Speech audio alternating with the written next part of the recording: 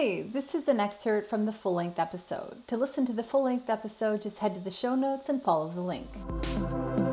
This episode has been brought to you by the Afterlight Institute. Ignite the light, magic, and miracles within.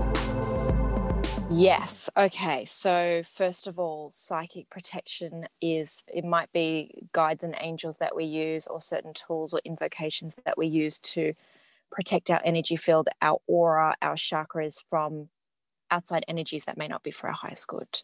So it's the things that we do to protect ourselves, basically.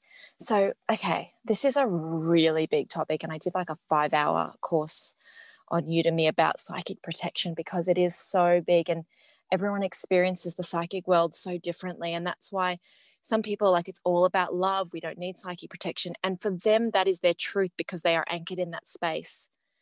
Yet for other people who are having issues with psychic protection and they find that they are attracting negative entities or negative energies, they do need techniques and tools to be able to work through that and then maybe get to the space of love where they're at such a high vibration that those lower energies, they're a mismatch to the low, and they won't even come into their field at all. They're not even aware of those lower energies. So wherever someone is at on their psychic protection journey is great and perfect, and we can work with wherever they're at. Yeah, so, you know, when it would be important would be some people have fears around opening up psychically and spiritually because of everything that we've been taught in the media, and maybe someone's had a really negative experience where they feel like maybe they've all of a sudden had really negative thoughts about all of it, and they maybe feel like a negative entity has come into their field, or maybe someone experienced with the Ouija board and they had a really scary experience. So I find with the work around psychic protection, when people know about what exists out there and they know about what, you know, negative entities and negative energies, and then how to work with the psychic world and the spirit world so that they can avoid all of that, they're more likely to be able to open up their channel and open up their beautiful gifts because they feel safe. They know what's out there. They have their eyes open and they know how to avoid those energies. They know what to do with their own energy system. So I find that it is very important to have our eyes open and know what's out there so that we can know if we do come into contact with a negative energy or entity, what to do with that. And we know how to open up our spiritual gifts, how to connect with guides. We know that we know who to connect with, and we know we're going to have a safe experience. And I find that when people feel that they're safe and they're held and they're protected, their gifts can fully open.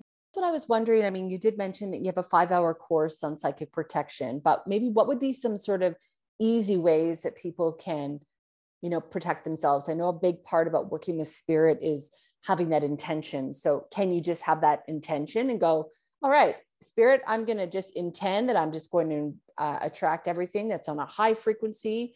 And so it is. And so it is. Or is there another way of doing it?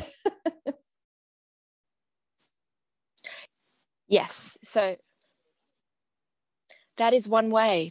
So what I find is that the intention is a really big one. And what we absolutely want to do is set the intention to only work with the highest level spirit guides. And that's something that you can say if you're wanting to connect with your spirit guides and angels is, I only want to work and connect with the highest level spirit guides, and anyone else that wants to come in, you're not invited.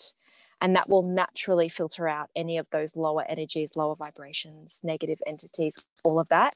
So you can feel pretty safe just in setting that intention that that's who you will attract. So yes, what you're saying about setting that intention, that's a really big one.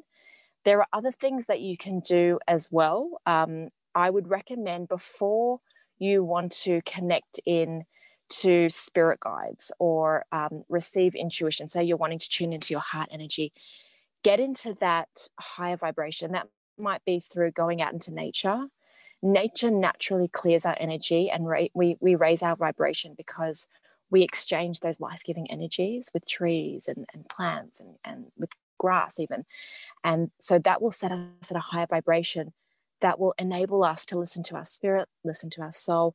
It's going to put us in the receptive space to be able to hear the information from those higher realms.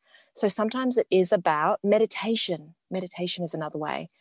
Sometimes it is about allowing ourselves, raising our vibration And then we put ourselves in that receptive space to be able to receive the information from guides and angels.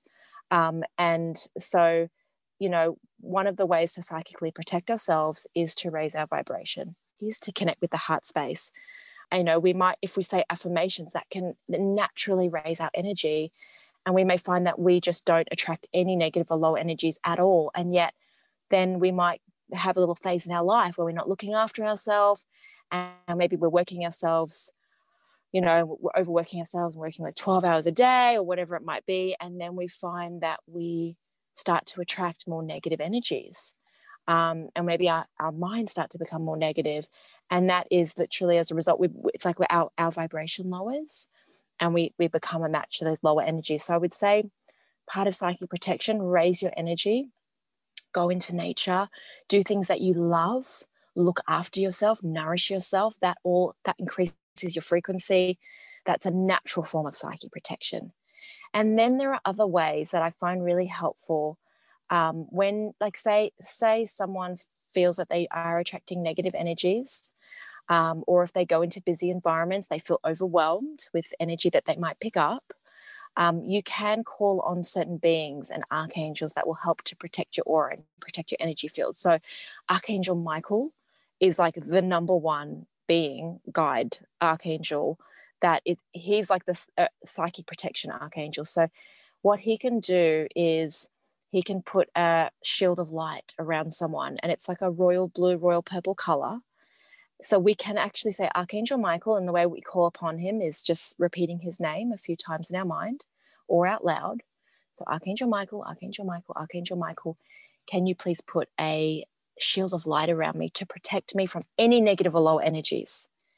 And so he puts that shield of light so that it allows in all the high vibrational energy or the loving energies, but it will filter out anything that's not going to be for our highest good, any negative energies, any lower energies, and it really strengthens our aura. So that is something that people can do if they're feeling particularly open one day, or vulnerable or sensitive, or they feel like they just need a little bit of extra protection. Call on Archangel Michael, ask him to put a shield of light around you, and that will just give that extra layer of protection.